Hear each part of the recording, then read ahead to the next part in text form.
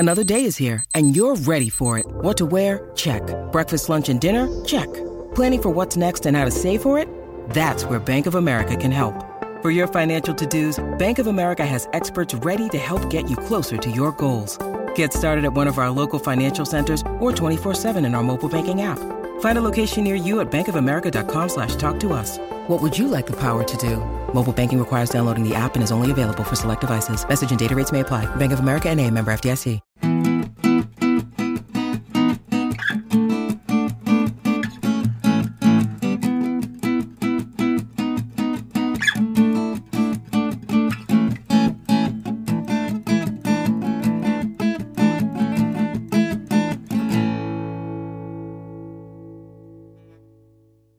Hello, everyone, and welcome into the Star Wars Legends Lounge, the show that celebrates the books from Star Wars Legends.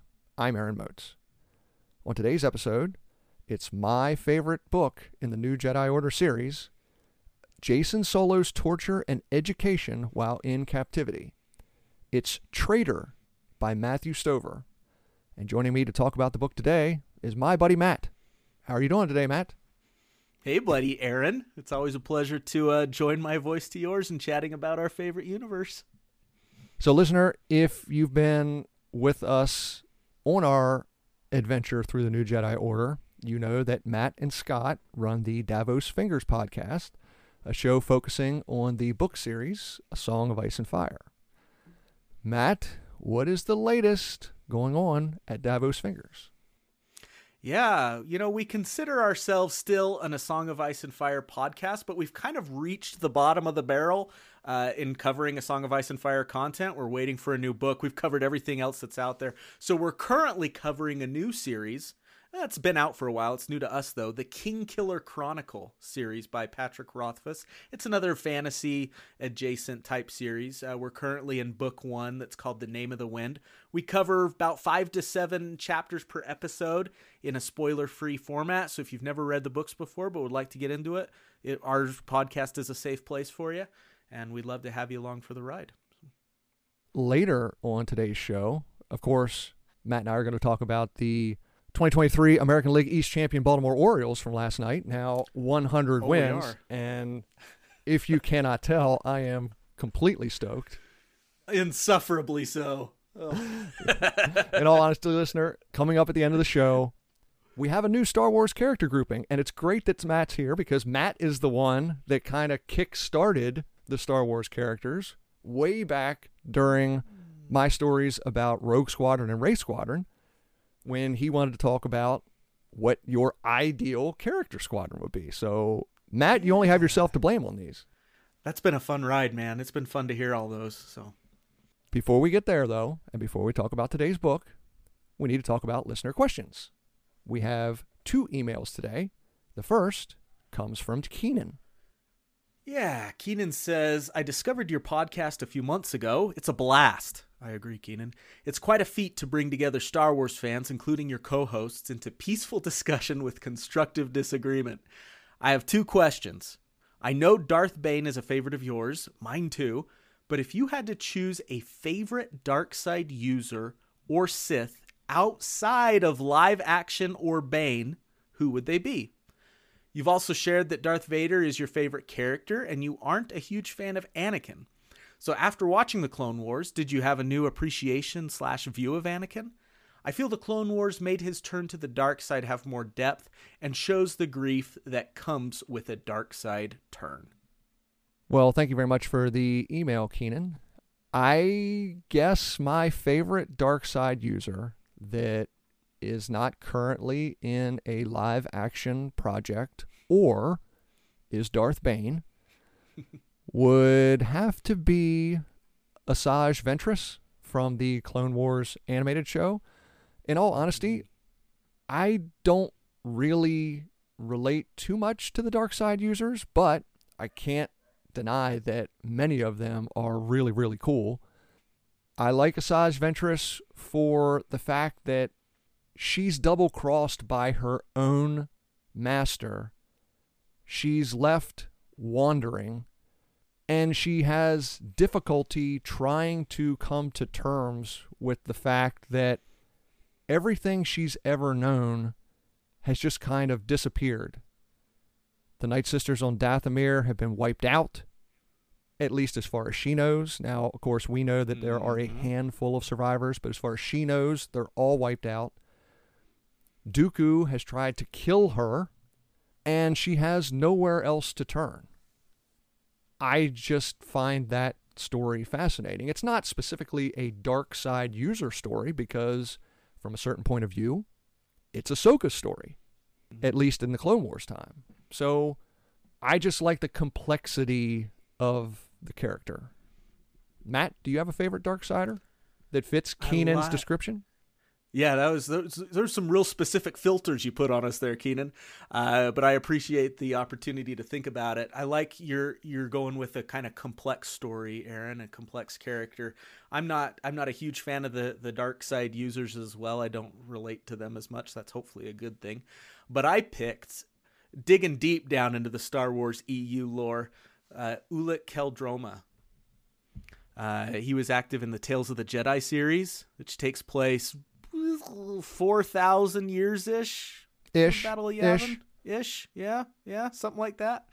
So you'll find him in the Tales of Jedi comic series. It's one of the only Star Wars comic series I really read as a kid, and I really liked his story. His is a little more tragic as well. He came from a Jedi family. His mom, he had a brother named Kay who was a Jedi Knight as well.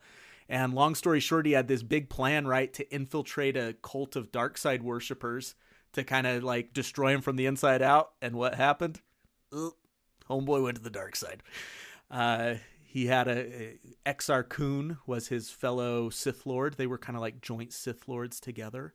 And we, of course, know Exar from the Jedi Academy trilogy series. And Ulic he was a dark side. He was a Sith Lord. He lost his ability to use the Force. It was taken from him, severed by his girl Nomi Sunrider, another cool Star Wars character from lore, after he killed his own brother. Spoiler alert. So after that, he renounced the dark side. He went into exile and kind of had a really tragic ending. He trained one more apprentice on the light side. Things were going really great, and it seemed like he was redeeming himself a little bit. And then he was like killed by some rando spacer. And so he ended. So kind of another tragic, complex story that I thought was pretty fascinating.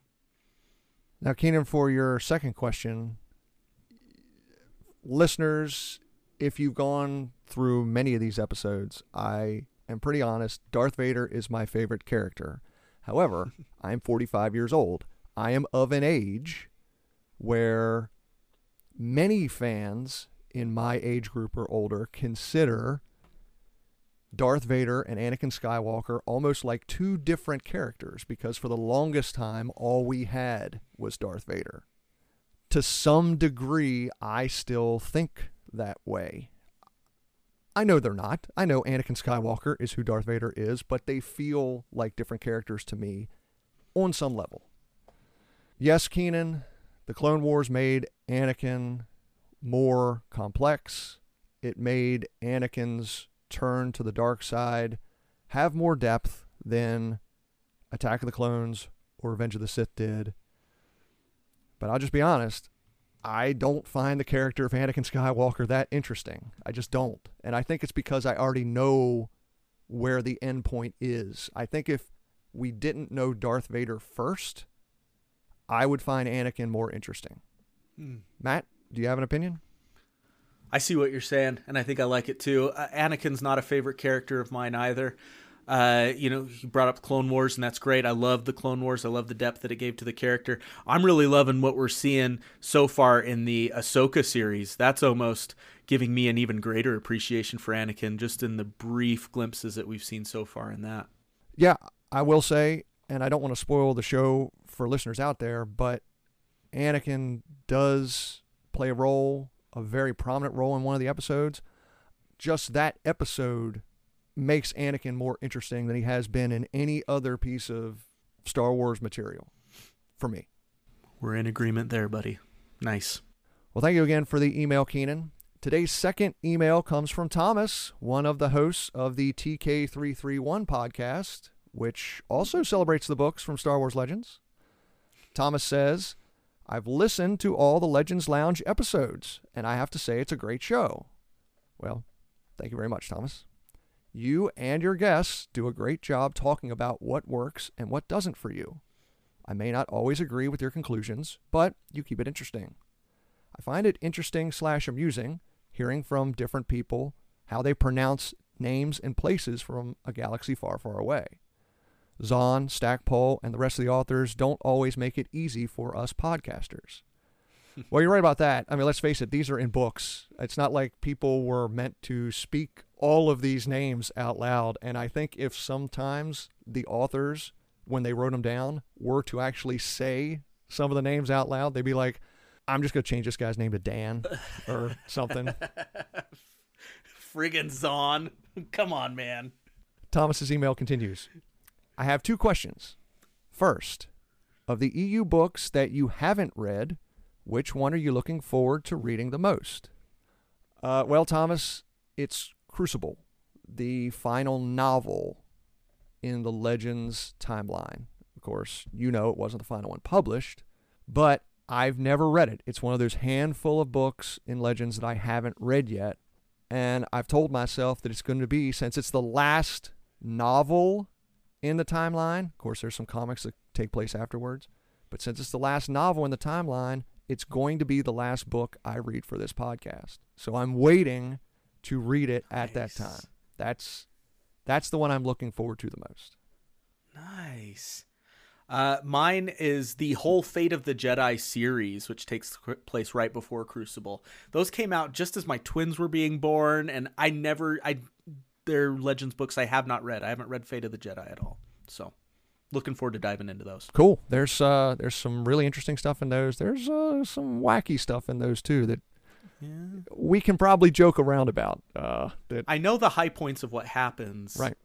With certain characters and everything, but I'm looking forward to the wacky. So Thomas's email finishes up. Second, in the Dark Journey episode, that's an episode that I did with Scott. That was the last one that Scott was on. You said that you go along with what George Lucas says, given that he's the architect of the story. In theory, I agree with this, but in practice, I find it difficult to do since Lucas himself has contradicted and changed a lot of things over the years. The timeline of the Clone Wars being one of the more egregious that immediately springs to mind. How do you reconcile it when George contradicts himself? I guess I've just mellowed out as I've gotten older. Thomas, some of the things you're talking about here are some of the things that bugged me as a teenager, in my early 20s, probably into my late 20s. But I guess I just, at some point, kind of thought, okay, the continuity isn't perfect, but if you take Obi-Wan's quote of looking at things from a certain point of view, most of the things, not all, but most of the things that don't flow perfectly, you can just kind of finesse. You can say, if I just imagine it this way, it fits pretty well. Now, yes, when the Clone Wars takes place, there's really nothing that makes that work from how it was originally conceived to the story then that we got on the screen between Attack of the Clones, Revenge of the Sith, and when A New Hope starts. In fact, I remember Pablo Hidalgo on his Twitter feed admitting that there were people that worked at Lucasfilm that were working under the assumption that the Clone Wars took place over a long period of time, 5 to 10 years, taking place about 35 to 40 years before A New Hope, all the way up until close to when George was writing Revenge of the Sith. Then the time period changes. The Clone Wars is a much shorter period of time, only about 3 years. And with Luke and Leia being born at the end of Revenge of the Sith, now all of a sudden it's only 19 years in the past. So it does make some of the things, particularly in A New Hope, a little weird from a timeline point of view, and there's really nothing you can do to finesse that. But other than that, for the most part, I'm not saying there aren't a few things that bug me, but for the most part, I just kind of let it slide when it comes to continuity and things that don't agree. Matt, I know I was a little long-winded there, but do you have anything for Thomas? I agree with you for the most part. You know, what I take for my Bible in Star Wars is obviously the films first. That's number one. Number two is the books.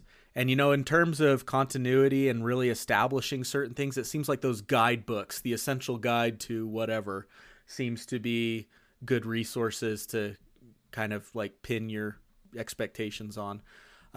What George has said, though, matters as well. And because he is the creator of this universe, as you've made very clear. But to me, number two and number three, the books and George are really dependent on date and time. And you kind of just have to go with the most recent.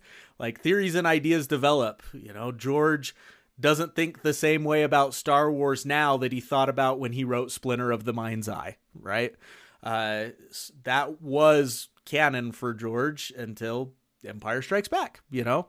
So there's things that are fixed in his mind until they're not fixed in his mind anymore. The goalposts are constantly moving in a universe like the expanded universe, and that can be a little frustrating at times. It doesn't bother me that much, though. Finesse and just go with it. That's my approach for sure.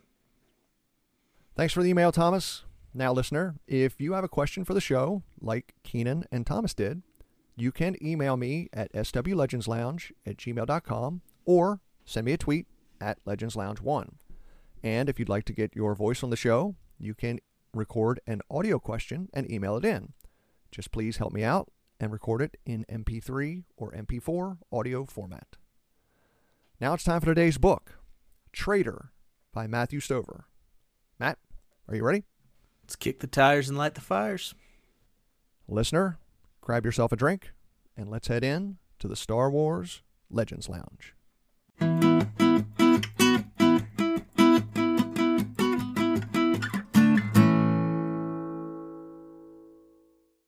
The story begins in a Yuuzhan Vong seed ship. Jacen Solo hangs suspended in the embrace of pain. The unbearable pain it inflicts is compounded by the emotional turmoil he feels over the death of his brother Anakin and his betrayal by Vergir. The strange alien visits Jacen every so often. He doesn't know how often, as all sense of time is lost. But on one occasion, Vergir speaks to him. Jacen asks her why the Vong are torturing him, but she refuses to answer, responding only with more questions. Then Vergir does the unthinkable. She takes the Force from Jacen. He doesn't know how, but where he used to feel the Force flowing, he now feels only emptiness. Vergir tells Jacen that since he's dead anyway, he doesn't need the Force. Vergir whispers in Jacen's ear that everything she's telling him is a lie and to not believe anything she says. And Jacen is left even more confused and empty, knowing only the embrace of pain. Slowly, Jacen begins to understand the embrace of pain. It takes him just to the breaking point, then eases off and allows him to recover, before hitting him again. He learns, with Vergir's help, that pain can be a teacher. It can make Jacen unbreakable. While he doesn't know why this is happening to him, the Vong have never even questioned Jacen. He now knows that his pain can become an ally. Meanwhile, Nominor reports to War Master Savong La that the Jacen Solo experiment is proceeding exactly as he planned. The Jedi is learning to thrive on pain and will eventually turn completely to the true way of the Yuuzhan Vong.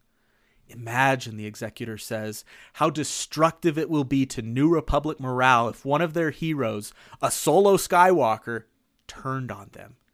He can fulfill the prophecy, acting as Yun Yamka, the warrior god, as his twin sister Jaina acts as Yun Harla, the trickster. Together, the two will be the great sacrifice that would lead to total victory. Savong La is intrigued. Eventually, mercifully, Jacen is released from the embrace of pain. Vergir arrives escorts Jacen from his cell and reveals where he is. In a seed ship that will give birth to a new home planet for the Yuuzhan Vong. Jacen discovers the seed ship itself contains its own world, complete with hills, jungles, swamps, and artificial sunlight, and slaves. Species from all over the galaxy, all working under the watchful eyes of Yuuzhan Vong guards. Vergier says this world is a playground for Duriums. Much larger and more complex than Yamask war coordinators, Duriums are essentially world coordinators. They're fully intelligent, fully aware, and fully capable of making their own decisions. Vergier says the 12 Duriums on the seed ship are in a state of infancy. Each controls its own group of slaves and is able to practice with them here in this horrific playground, or nursery as it comes to be known. After this time of preparation, one Durium will be chosen to become the world brain for Yuuzhan Tar, the new Yuuzhan Vong homeworld. The others will just be destroyed. Jacen scans the nursery in disbelief, when suddenly Vergier reveals a sharp hook of bone and stabs him in the chest. She implants a slave seed inside Jacen, a sort of organic microchip with a telepathic link to one of the Duriums. It's through these seeds that the Duriums control their slaves, and the way they control them is through pain. It's an agonizing process for Jacen and the slaves, the searing pain sending them from duty to duty in the nursery until they find exactly what the Durium wanted them to do, at which point the pain subsides. Over time, however, Jacen's relationship with the Durium changes. As it notices Jacen's high tolerance to pain, it begins to pay him more attention. But by doing so, the Durium neglects its other slaves, and its section of the nursery falls into disrepair. So, the two form something of a partnership. The Durium allows Jacen to care for the other slaves, who then produce more for the Durium. In fact, the domain of Jacen's Durium flourishes more than the others. Little does Jacen know, Nominor and Vergier are behind it all, and this partnership between Jacen and the Durium is exactly what they're hoping for. Now for her part, Vergier continues to mystically teach Jacen, frustrating him to no end, as she seems to answer every one of his questions with a question of her own. She uses her tears to heal the wound in his chest from her bone hook, explaining that she can adjust the makeup of her tears on a molecular level to essentially heal any infirmity. Obviously a Force user, Jacen asks Vergier if she's Jedi or Sith, and she retorts that those may not be the only two options. Vergier then leaves him with a burning question. If the Force is life, how can there be life without the Force? Meanwhile, Yuuzhan Vong Shapers are preparing Coruscant to be transformed into a replica of the Vong homeworld Yuuzhan Tar. Its orbit is shifted closer to the sun, and one of its 3 moons is pulverized into a brilliant rainbow-colored planetary ring. Terraforming continues, and even natural rain is reintroduced to the Coruscant system. In short, the planet is nearly ready for seedfall. Speaking of seedfall, the Shapers on the seed ship prepare to evaluate the Duriums to determine which has progressed enough to be planted on Coruscant and from which Yuuzhan Tar can flourish. It's then that Jacen acts. Using his connection with the Durium, he is able to summon dozens of amphistaffs from their grove to wrap themselves around him, acting as sort of a living armor, and giving Jacen dozens of lethal weapons. Jacen kills 4 Vong guards with ease, then begins to attack the rest of the nursery. As Jacen leaves body after body of Yuuzhan Vong in his wake, the Durium orders its slaves to set fire to the landscape and attack the warriors guarding the other Duriums. The result is devastating, but it is somewhat of a diversion. Jacen's real targets are the other Duriums, the massive, sentient blobs protected on an island in the middle of the nursery. Jacen reaches the island protected by his fellow slave fighters and begins to methodically kill each Durium. He's about to kill the final Durium, his Durium, when Vergere intervenes, modifying her tears to be a chemical paralytic, and knocks Jacen out cold. Jacen awakes on a strange planet full of high hills and deep valleys, with varying stages of vegetation growth covering nearly everything. It's beautiful. Vergere is there with him and explains that this beautiful creation is Yuuzhan Tar, and it's being manufactured by the Durium, his Durium. And it's because of him that the Durium is even there. He should feel proud. Vergere then helps him realize where they really are. They're standing on Coruscant. Jacen hates it. He asks how long they have to stay there, and Vergere says he can stay or go at his leisure, revealing that she removed the slave seed from his chest. Jacen doesn't know how he feels about that, thinking about the relationship he developed with the Durium, how it had almost become a part of him. Jacen can almost still feel the seed within him, even after its removal. He begins to walk and invites Vergere to follow him. They trek for weeks, Jacen leading and Vergere following, avoiding the Vong patrols and scrounging what they need to survive. In the depths of Coruscant, they come upon a place strong with the dark side of the Force. Jacen can feel it, can feel the raw anger and passion. Just then, a horde of Yuuzhan Vong warriors attack, led by Nominor, and Vergere seems to know what's going on. Jacen can suddenly feel the Force again, and in doing so, he sees red, unleashing a torrent of dark side energy that kills all the Vong warriors and nearly kills Vergere as well. In the aftermath, Vergere claims that the Force he unleashed is not dark, that there is no dark side or light side of the Force. There is just the Force, and if he uses it for evil purposes, it's him that is dark, not the Force. Jacen can't deny this and runs away. Now deep in the underworld of what was once Coruscant, Jacen hears a voice beckoning him to follow. Jacen looks and sees Anakin? Jacen knows it can't be real, an illusion. Or maybe it's a Force ghost, like when Uncle Luke would see Obi-Wan Kenobi or Yoda. But no, he cannot feel this presence in the Force. That means it has to be a Yuuzhan Vong posing as Anakin. Fueled by his rage, Jacen chases after the imposter who would dare masquerade as his little brother, right into a trap. Turning a corner, Jacen runs straight into what turns out to be the mouth of a gigantic Yuuzhan Vong monster who swallows him. Inside the beast, he finds a human girl who is slowly being digested. Jacen reaches out to save her, but feels so weak, so useless now. It makes him angry. All of this makes him angry. But as the red tide of anger sweeps over him, Jacen feels powerful. And he embraces that power, that anger. And in doing so, he succeeds in freeing the girl. After what feels like weeks, Jacen, now alone, arrives at the destination he's been seeking, his family home on Coruscant. Sitting at what was once his kitchen table, and which was now being taken over by Vong vegetation, Anakin enters the room and sits with him. Jacen knows this Anakin can't be real. At best, it's a Force ghost like Obi-Wan or Yoda.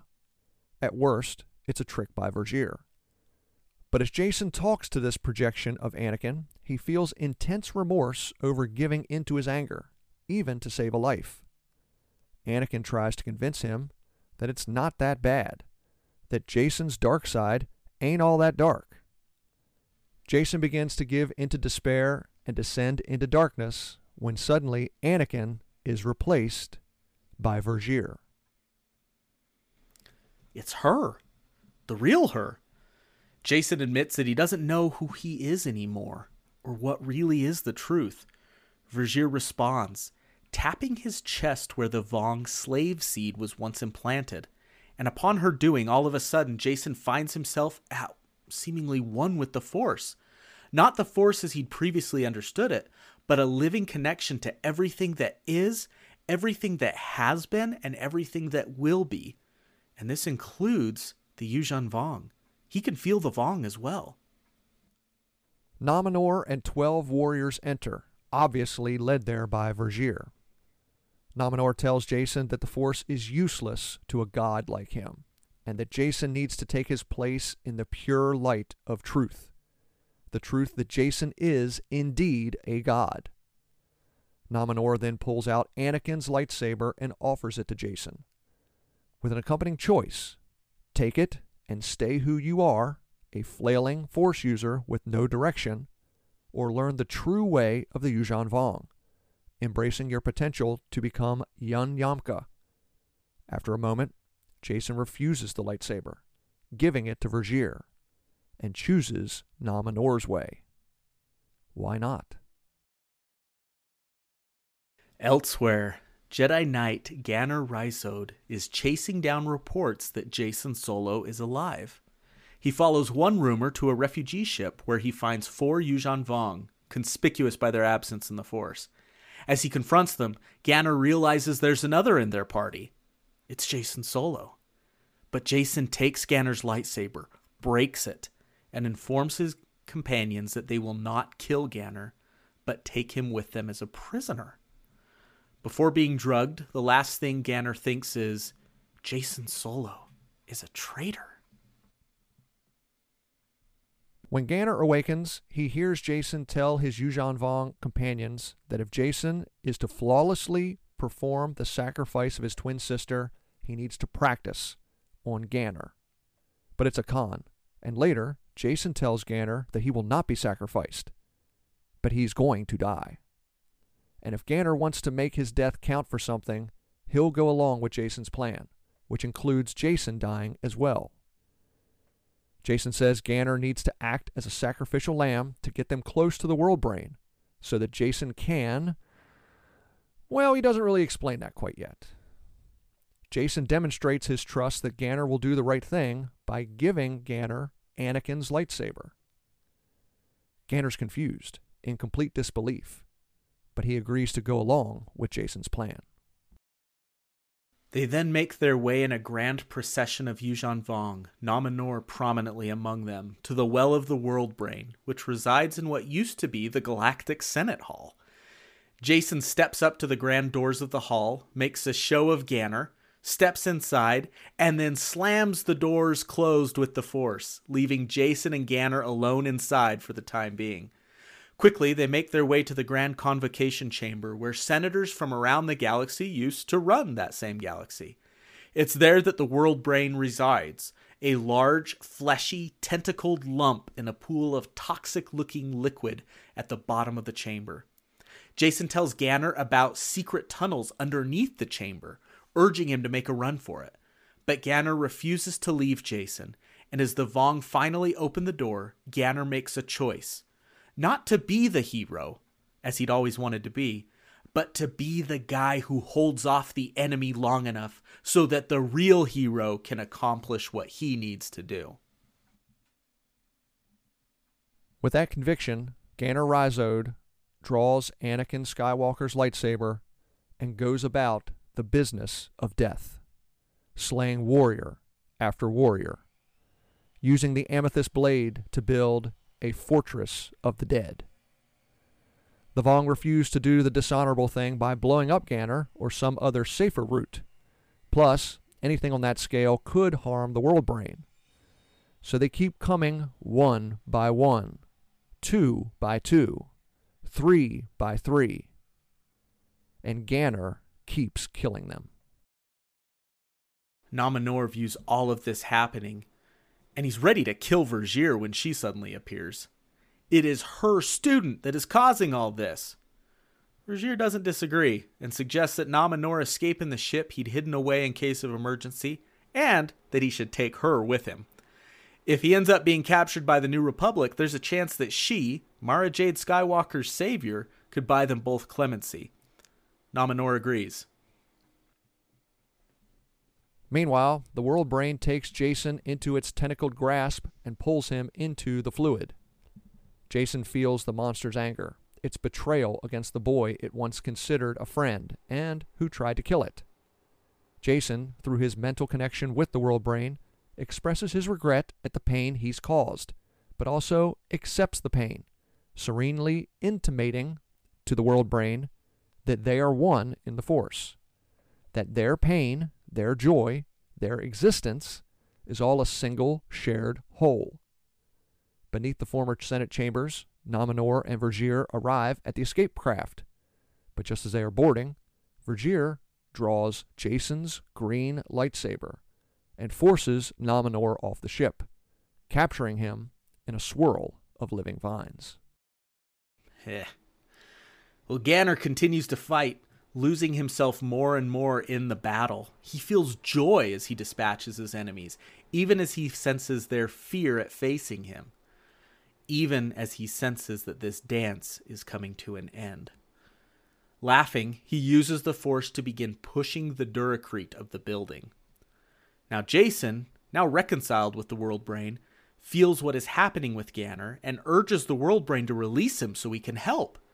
And as Jacen races to Ganner's side, he's stopped by Vergere, who appears and insists that Ganner's fate is decided and that Jacen will die as well if he goes to him. In the story of your life, is this your best ending? Vergere asks, and gives Jacen back his lightsaber. Anguished, Jacen agrees to go with Vergere, leaving Ganner to his fate. And what a fate it is, for just then, the walls of the chamber begin to collapse around Jacen and Vergere. Jacen feels Ganner's mortal existence wink out, as well as that of his Vong opponents. He then hears a voice that sounds very much like Ganner's, urging him to go. And so Jacen does, escaping with Vergere.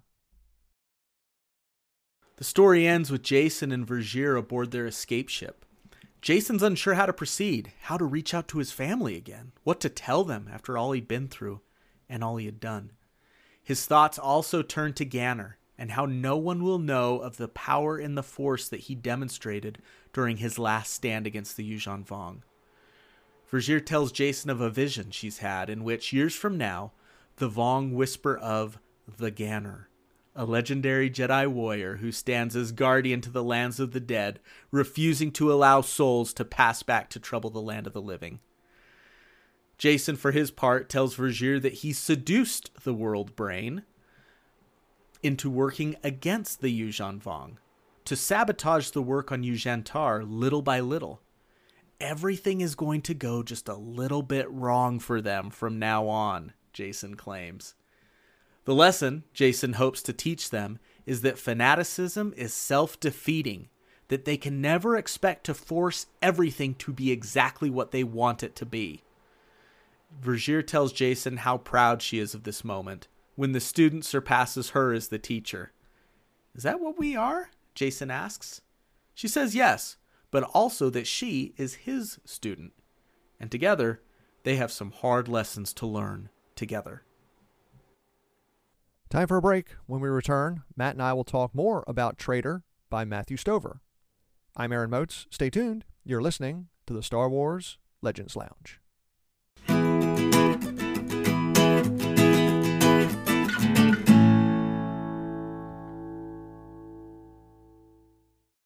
When you need mealtime inspiration, it's worth shopping Kroger, where you'll find over 30,000 mouth-watering choices that excite your inner foodie. And no matter what tasty choice you make, you'll enjoy our everyday low prices, plus extra ways to save, like digital coupons worth over $600 each week. You can also save up to $1 off per gallon at the pump with fuel points. More savings and more inspiring flavors make shopping Kroger worth it every time. Kroger, fresh for everyone. Fuel restrictions apply.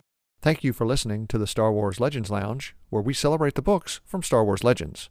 But let me take a moment and recommend a book from Star Wars canon. Aftermath: Empire's End is the conclusion to the best-selling trilogy about the final days of the Empire. Nora Wexley and her team hunt for Imperial Grand Admiral Ray Sloane, who's searching for the mysterious Gallius Rex. And it all culminates at one last battle on the planet Jakku. Will Nora and Ray Sloane be able to stop Rex from implementing the Emperor's final plan? Find out in Aftermath: Empire's End by Chuck Wendig, the final book in the Aftermath trilogy.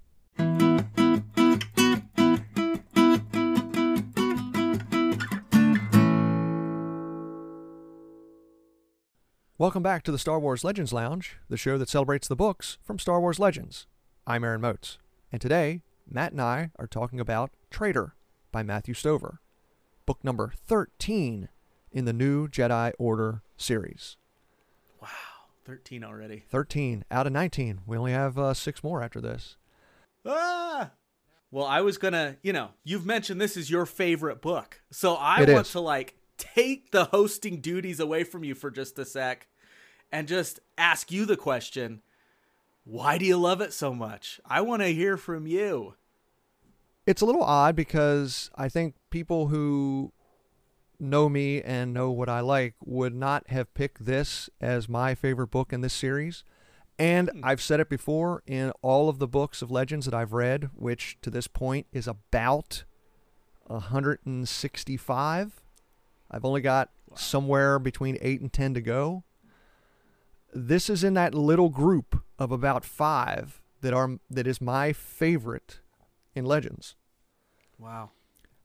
I think the thing I like the most, two things. Let me say this. I think 2 things I like the most. One, I like Jacen trying to figure everything out. Usually, I'm not the biggest fan of staying inside a character's head, but I think the way Stover writes this book, I'm right there with Jacen. I'm trying to figure out how Jacen is going to survive this. It's not that Jacen's trying to understand some mystery. He's just trying to survive. How is he going to survive this?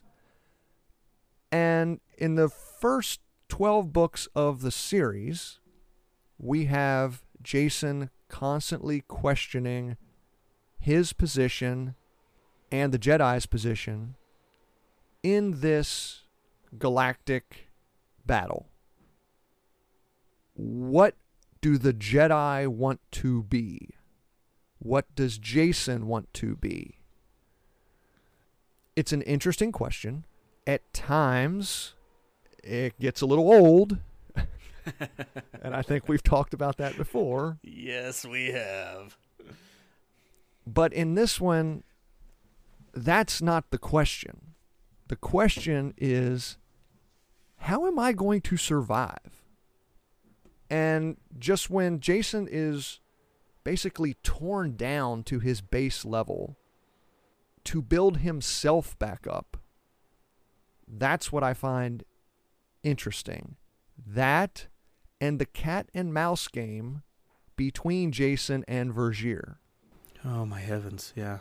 Those are the 2 things that I really love about this book. And it's probably why it resonates more with me than the other books in this series, even though this is my favorite series in Legends. There are individual moments in other books that resonate more. Of course, everyone knows Chewbacca's death. That's going to resonate with everyone. But as a whole, this book resonates more with me than the others. Wow. I love that. And, Matthew Stover, he wrote one of the most revered books in Star Wars, which among Star Wars fans anyways, which is the Revenge of the Sith novelization, right? People love that book, me included.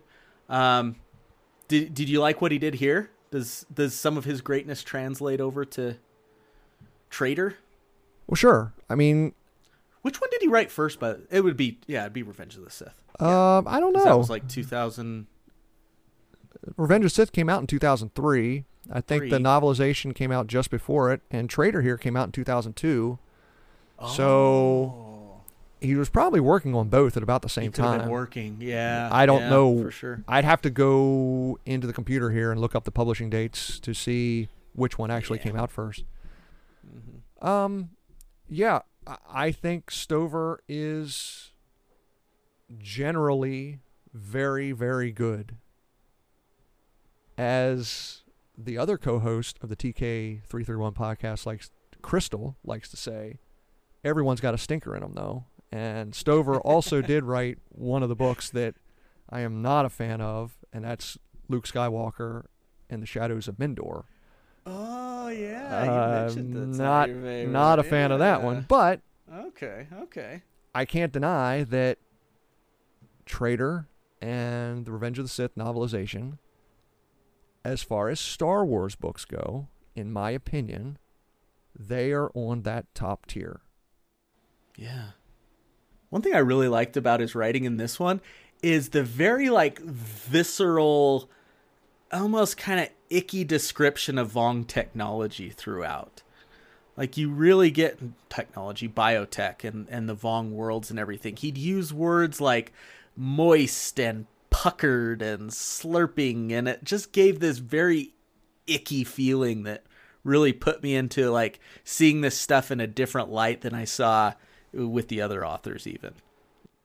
Sure, one of the descriptions with the duriums and almost what I picture as neon green toxic waste sludge that it's sitting in. I'm almost picturing a blob about the size of a house that is also kind of like an octopus, with tentacles all over the place. But the tentacles aren't just coming out one area; it's coming out all parts of its body and everything. It was called a world brain, so I kind of pictured a blob that had a little bit of a brain-like structure, but with 8 to 10 tentacles coming out all over the place. I also pictured a big eye for some reason. I don't remember any description saying it had an eye, but I always picture one huge eyeball right in the middle of the blob. Yeah, when you think of something sitting in liquid with tentacles and everything, you kind of just imagine an eyeball being there. I don't know. But yeah, there's some gross stuff in there. Meaty slap was a word it was a description he used a couple of times. That's just very visceral, kind of gross language. But it really, I think, puts us in that world. I liked it. In the first episode that you and I did, I talked about how occasionally I wanted the authors to tone down the description of the tortures. Of course, the beginning of this book is nothing but torture. Jacen in the embrace of pain. And while there are a few visceral descriptions of very graphic, Jacen could feel a tendon in his shoulder pop or this, that, and the other, for the most part, it's just he keeps talking about the white. Yeah, the feeling, what's going on in his mind. The white, the red, the black. And eventually, you understand what all of these things mean. They just call them the colors. The white is pain. The red is anger. The black is when Jacen would lose consciousness. Blackout, yeah. And I thought that was a really cool way to describe the torture without constantly being real graphic, because Jacen's in the embrace of pain for a long time. That is true. I liked that as well. And you're right, he doesn't give a key. When you read white, it means this. But you figure it out after a while because of the writing. One thing about that, when Kat and I did our last episode, I mentioned to her that when Wedge says, "We're going to hit them with the Empire," that was one of the lines that I've always remembered from Legends. 3 lines. There's that one. There's at the end of the Heir to the Empire trilogy in The Last Command when Thrawn is killed and he says, "It was so artistically done." But this book has the line that has always stayed with me the most. And hit me. From the first time I read it to now, I say this to myself for some reason, I don't know why, once a week. It's unreal. And the weird part about it is, a lot of people who get the line in Empire Strikes Back wrong, they don't say, "No, I am your father." They always say, "Luke, I am your father." I remember this line just a little incorrectly. I always have. I've got- I don't know why. I've got two in my mind. I want to see which one it is All right. that it could be. So it's actually toward the beginning. In my paperback copy, it's not. it's only on page 29. Okay. And for some reason in my head, I've always remembered Jacen began eating the white. But the actual line is, now he begins to eat the white. It's the moment that Jacen finally understands that just because he's in pain, he can't continue to think, to reason, to try to plot how he's going to get out of here. And just because he's in pain, he can still go about doing whatever it is he needs to do in order to survive. Yeah, he's embracing the pain. Right.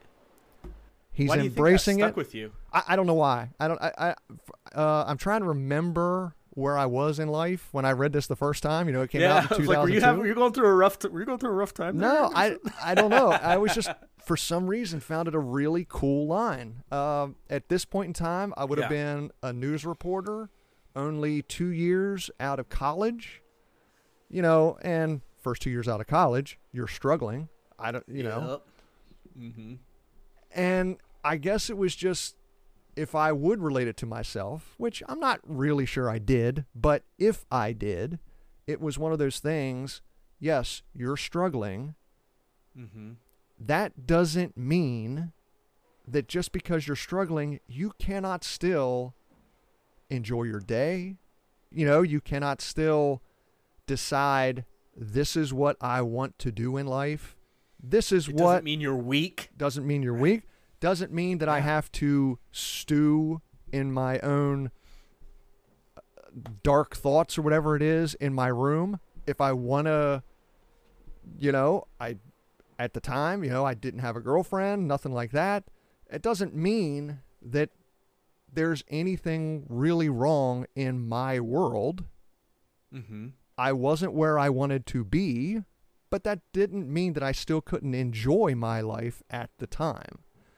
Yeah. And that might be thinking a little too deep about it, but I guess that's just the reason that line resonated with me. And like I said, it's still a line that for some reason it pops into my head like once a week, all the time. Really? It pops in incorrectly. It's Jacen started eating the white, which is not the line, but that's the way I remember it. Right, yeah. I think there's a ton to mine from that. I love that. One of my favorite lines, and I made sure to put it in my summary because I liked it so much. Well, there's two. It's "You're dark ain't all that dark," or I don't even know if I'm getting it right, that Anakin says to Jacen, meaning that don't beat yourself up so much, Matt. And is this really how you imagine your story ending, or something like that, right? Right. So there's a lot of good stuff to pull from these books that we almost subconsciously apply to our lives sometimes. Yeah. So, question for you. What's Vergeer's deal? The question that just keeps popping up. This question has more lives than Nominor does, I swear. Okay, here's what I think about Vergeer. I don't think you can live among a culture for 50 years and not develop some sort of compassion for them, right? Or some sort of connection for them. I don't feel that she's completely Vong, but I feel that she does have compassion for them. I think that what she's saying and what she's trying to teach Jacen is true. I feel transparency there. I feel that she's being honest there, that she does have a certain amount of care and compassion for the Yuuzhan Vong. At the same time, she's from this galaxy. Well, not this galaxy. She's from the Star Wars galaxy. The galaxy far, far away. We'll call it that. She's from this galaxy. She has compassion for her people as well. I think she's honestly trying to walk that line, man, where she doesn't want to see one side annihilate the other side because she cares about them both. She's the referee in the hockey fight. I'm a hockey guy, you know this. Standing between the two combatants with her hands outstretched, trying to keep them away from completely obliterating each other. I think that's what she's trying to do.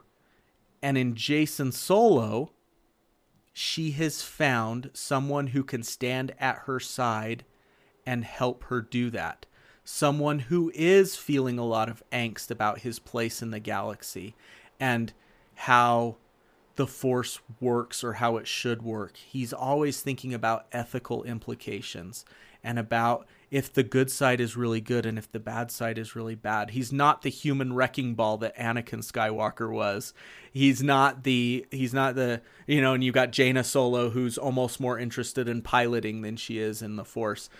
You've got a kid that's very deeply thoughtful about his place in the universe and his place with the Force, and who's also very empathetic as well. We find out from the New Jedi Academy. The Jedi Academy. The YA Young books. Jedi Knights. Young Jedi Knights. There stories. you go. Yeah. Thank you. We'll get there at some point. We'll get there at some point. We will. You did a lot in your primer stuff, which I really liked. But you see a Jacen that's very empathetic, especially with other creatures, right? He was always having different pets and things like that. So he naturally has a connection to other life forms. And I think Vergier, through whatever means she was able to ascertain this, has found the guy, and that's Jacen Solo, who she feels can stand at her side and keep these two factions from completely obliterating each other. So she's not necessarily on the side of the New Republic. She's not necessarily on the side of the Yuuzhan Vong. She just wants to see both get along. I didn't mean for that to rhyme, but it did. I went a little long-winded there, but what do you think? Am I completely off base? I think I would agree with 80% maybe of what you were saying. The one thing Can I get 82? Yeah, sure, 82. The one part that I think I would disagree with is that Vergier is... It's weird trying to explain this knowing how the story ends. Sure. Let me say this. At this point in time, I would agree with you. I would agree that Vergier is trying to keep these two factions from mutual annihilation. Mm-hmm. By the end of the series, if I were to go back and analyze everything Vergier does, I think I would probably interpret her intentions a different way. I don't want to spoil it for anyone who hasn't read it yet, but is still listening to the podcast, and this is the way they're consuming the content. Mm-hmm. But I do think by the end of the series, you can see the stuff that Vergier has done now and interpret it differently than you would interpret it at this point in time. One thing that was kind of interesting that someone else pointed out as I was reading what other people had to say about this great book was talking about the similarities that you see with Jacen and Vergier and Luke and Yoda. It's kind of a much more twisted version, not kind of, a much more twisted, dark version. But Luke in the swamps of Dagobah, Vergier kind of breaking down preconceptions that Jacen would have had, just like Yoda did with Luke, rebuilding their way of thinking, philosophical discussions about the nature of life and the Force, all of that stuff. So there's kind of a nice little interesting mirror there. There's definitely an allusion to Yoda in Vergier. Philosophically, very different philosophy. Very, very different. Almost polar opposite, actually. Close. Yeah, close. I think at one time I agreed with Vergier's philosophy on the Force that it does not have a light side or a dark side. It is just the Force. Mm-hmm. I think I've gone away from that philosophy as I've gotten a little older. But the way you tap into it, the way it gives you its powers, I guess, for lack of a better term, that is, on some level, the plight of the Jedi. That's their burden on some measure, is how they utilize the Force. Right. What emotions they take into it. Sure. Right? Sure. Yeah. Yoda's instruction to Luke before going into the tree cave on Dagobah. Or not instruction, but what's in there? Only what you bring with you. Right? I like that idea. The burden of the Jedi is to learn to constantly be self-vigilant in how you are approaching situations. Right? Yeah, and that is a really good example. I think you and I talked about that once before, years ago. My single favorite thing in Star Wars is taking Yoda's teachings from Luke going into the dark side cave on Dagobah and layering those teachings over Luke going into the throne room in Return of the Jedi.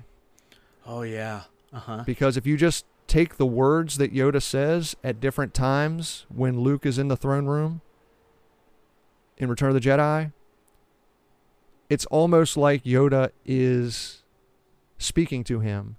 But it's more that Luke has finally understood what Yoda was trying to teach him. It's landing. Yeah. Exactly. It's the same words.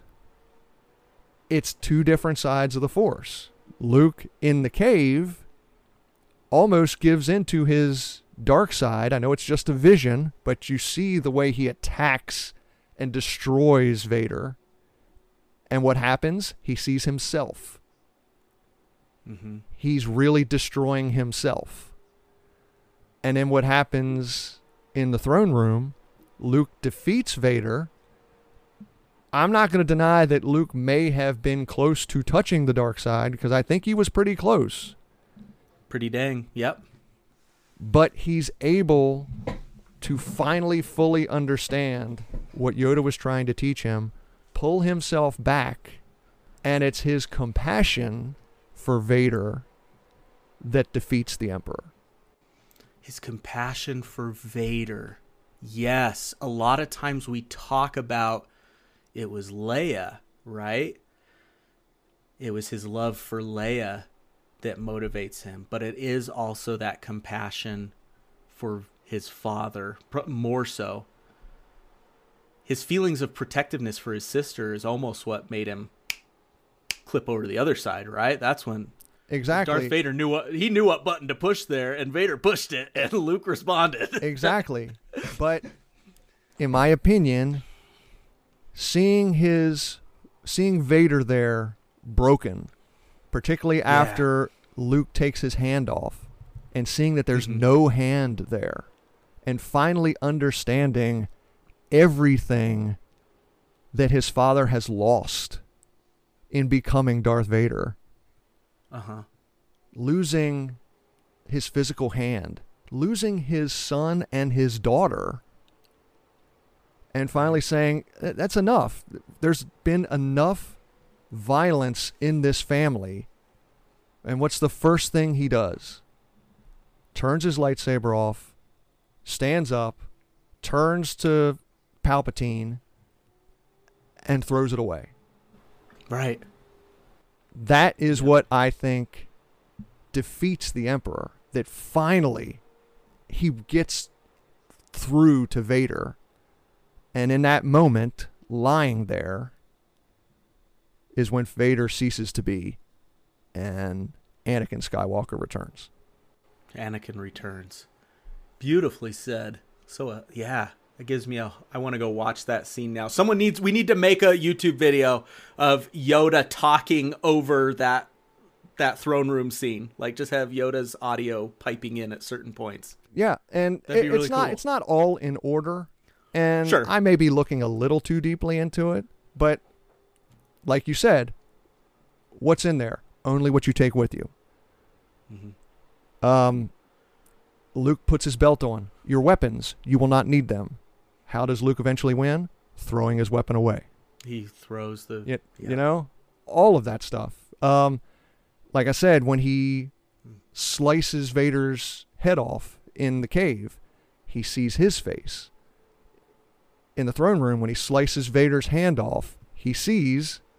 He looks at his hand. His hand. Yeah. This is awesome. Listeners, I just made a head exploding motion with my hands. Aaron and I are on camera, so he sees it. Yeah. But yeah, I always like taking all of Yoda's words, specifically from that scene with the cave. There's one other line he says, and it's at the beginning of Return of the Jedi, when Luke goes to see him before Yoda dies, that I think also you can juxtapose over that scene.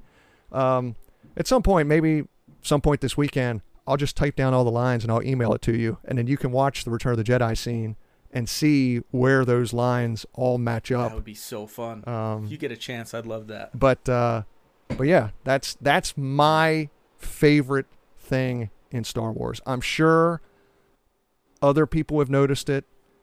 So man, but good on you. There are a lot more smarter people than me that are more deep into Star Wars than I am, that I'm sure they've noticed it forever. So, well, first time for me, so good on you. I like what Vergier teaches, though, and it lines up with a lot of what we're saying. I don't like all of what she teaches, but she does make the point to Jacen that intent matters. Intent matters when it comes to using the Force. Jacen has always been so action-oriented, thinking, what should I do? What should I do? Not so much, why are you doing it? What should I do? And he's handcuffed, right? He doesn't know what to do, so he doesn't do anything. And she teaches him it's why you're doing it, right? And it's kind of more of a humanist view of like people hold moral responsibility. There is a moral responsibility to why you're doing what you're doing. And that very much comes up with Luke Skywalker in the throne room with Darth Vader. You know, like good intent is not, Vergier teaches good intent is not enough to justify all actions. Like you can't go just slaughtering a bunch of people as long as you don't get angry about it. I'm serene, but I'm slaughtering people. You know? That doesn't work. That doesn't work. There needs to be intention behind this. And she kind of does this, Aaron, to justify her reasons for torturing Jacen, right? Which I don't know is the best thing to do. Sure. She says, I had to put you through this. What she's essentially saying, that I tortured you, yes, but I did it in good faith. I did it because I needed to teach you something. You needed to learn something. And yeah, he does come out of it learning something, but it, you know, this will date us a little bit. In our last episode, we talked about some things that dated us too. This will date us too as well. It kind of reminds me a little bit of Jack Bauer in 24, you know, constantly resorting to less than ethical and moral means to get the job done, right? And he would say, I had to do it to be able to, you know, for the greater good or to save everyone. Vergier kind of does that too. And I don't know, what do you think? Is she on base with that whole idea? Is there some truth to that? There might be. I think we're, on some level, it's now a personal moral question. If good people do bad things for a good thing, then was it worth it? It's almost do the ends justify the means type question. And can one still be a Jedi in this case if you're doing it, right? Correct. When it comes to Vergier, that part I don't know. At least with Jacen, a lot of times when she was doing these things, she had somehow taken the Force from him. I understand Vergier's teachings from the point of view of she needs Jacen to move forward with his life and move forward in this conflict with the Yuuzhan Vong. I don't think I would agree with Vergier if this crisis was not going on. Because of this crisis, she had to do something. Yeah. Her teaching had to be harsh to get through to Jacen. to stop his stasis. You know, we talked back in our roundtable forum. Jacen's character, while really interesting, for a long time, he's just stuck in one place. He doesn't move. Absolutely. And frustratingly so. Right. And this may be the way Vergier figured out how to get Jacen to move. She had to completely break him down, completely make him fall to despair and hopelessness in order to realize that he can move forward. He doesn't have to just sit on that rock and contemplate the universe. Sooner or later, you have to act something. Yeah. Because he didn't have that weight of how do I use the Force or what do I do still on his shoulders. It was gone. It was taken from him. So what does he learn from that? He learns how to trust in himself to learn and make mistakes and to arrive at actionable answers, things that he can go out and do, solutions that he can implement. There's a phrase out there, you can lead a man to knowledge, but you can't make him think, right? He was trying to just find knowledge, just try to find answers. Vergier's teaching him, don't trust anything anyone says. That's what she's saying with her one line, right? Everything you hear is a lie. What she's trying to say to him, I think, is people will tell you things, but go and figure it out for yourself. Don't just blindly trust in what other people have to say. Usually that involves some sort of action, Jacen. Get up, get moving, figure it out. It's more than just words. It's more than just an answer that will suddenly come to your brain. She teaches him that he needs to go out and get what he wants. Be truly independent. Be responsible for your own progression. And she, like you said, needed to break him down a little bit. Throw him through some boot camp, right? Yeah. Everything I tell you is a lie. And everything I tell you is the truth. She says those lines in this book. What line in Star Wars most illustrates that? And that's Obi-Wan telling Luke, Darth Vader betrayed and murdered your father. Oh. That's both a lie and the truth. From a certain point of view. Exactly. You sly little devil, you, Obi-Wan. Yeah. Matthew Stover knows what he's doing when he's writing Star Wars. In my opinion, he knows what he's doing. Well, before we wrap up here, Matt, was there anything else you wanted to talk about with the book? We've had a great discussion. I do feel like we need to pour one out for Ganner. What a great ending, right? The Ganner. What a great way to go and out.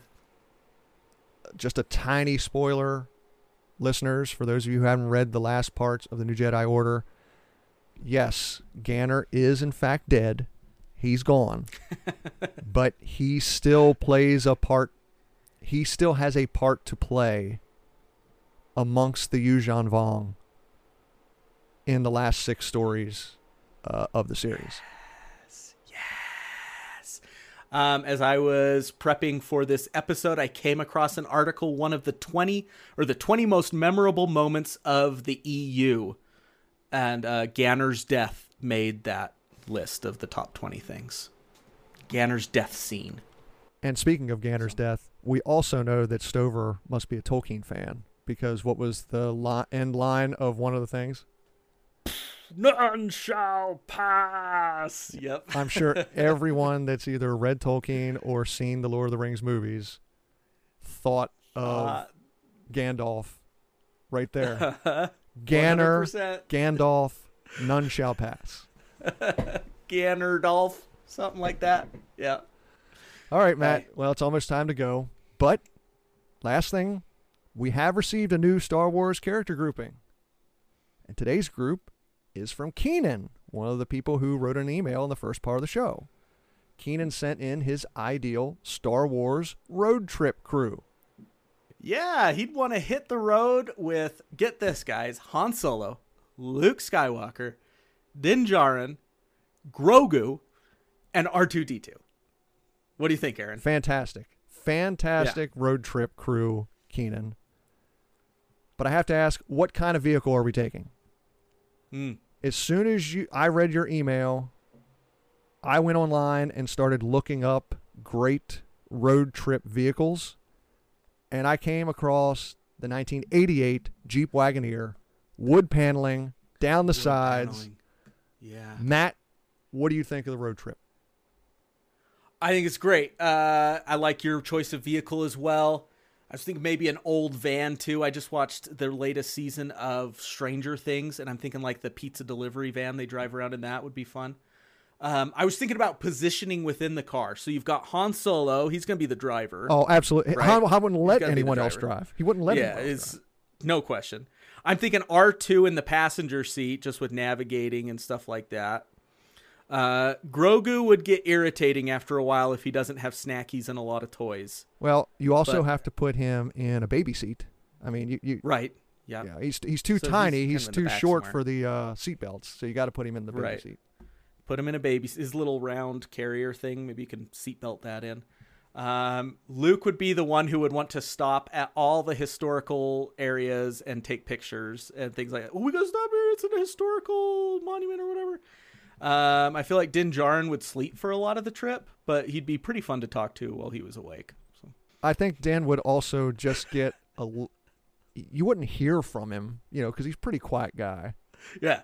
Uh-huh. But I think he would also just get frustrated with the banter going on between Luke and Han.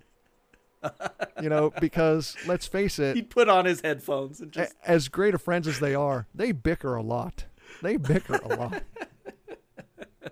He'd be like, you know what? You guys keep driving. I'm going to ride the jetpack for a while. And he'd go out the window and just fly beside the van. Thank you for the list, Keenan. Thanks, Keenan. Yep. Now, listener, if you want to send in your Star Wars character grouping, or if you have a question or comment for the show, you can email me at swlegendslounge@gmail.com or send a tweet at legendslounge1. Time to wrap up, Matt. Thanks for joining me today.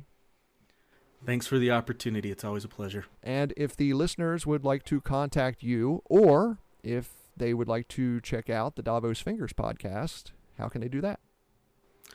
Look for me on Twitter at Thackalanch. That's THACK Alanch. You can find the Davos Fingers podcast wherever you get your podcasts, except Spotify for now. But that includes YouTube. Social media-wise, we're most active on Twitter and also Blue Sky. Our handle for both is at Davos Fingers. And didn't you guys just have a special episode that you uploaded to YouTube? We did. For those that are familiar with the Game of Thrones / A Song of Ice and Fire world, there's a character named Stannis Baratheon who people enjoy making fun of. And we did a roast of Stannis Baratheon where we brought on some of our friends from the fandom and they all compiled little roast material, and we roasted him for about 45 minutes the other day. It was a lot of fun. Tremendous. You can find it on YouTube. I have clicked on it. I haven't watched much. I think I've watched only the first 5 or 6 minutes, and then I had something else to do. But Okay. I do intend on watching the entire video. It sounds, just from the things I've seen on social media since the episode, it sounds like you guys had a blast. It's pretty savage. You'll feel very uncomfortable as you're laughing your butt off. I'm assuming So this is an NSFW video. that would be a safe assumption. Yes. In fact, I would insist upon it. Awesome. Well, coming up on the next episode, K2 will join me for book number 14 in the New Jedi Order series, Destiny's Way by Walter John Williams. You can look forward to that episode coming out on Friday, October 13th, the scariest Friday of the year. Thank you very much for listening to the Star Wars Legends Lounge. I'm Aaron Moats. May the Force be with you. And remember, there's always a bit of truth in Legends.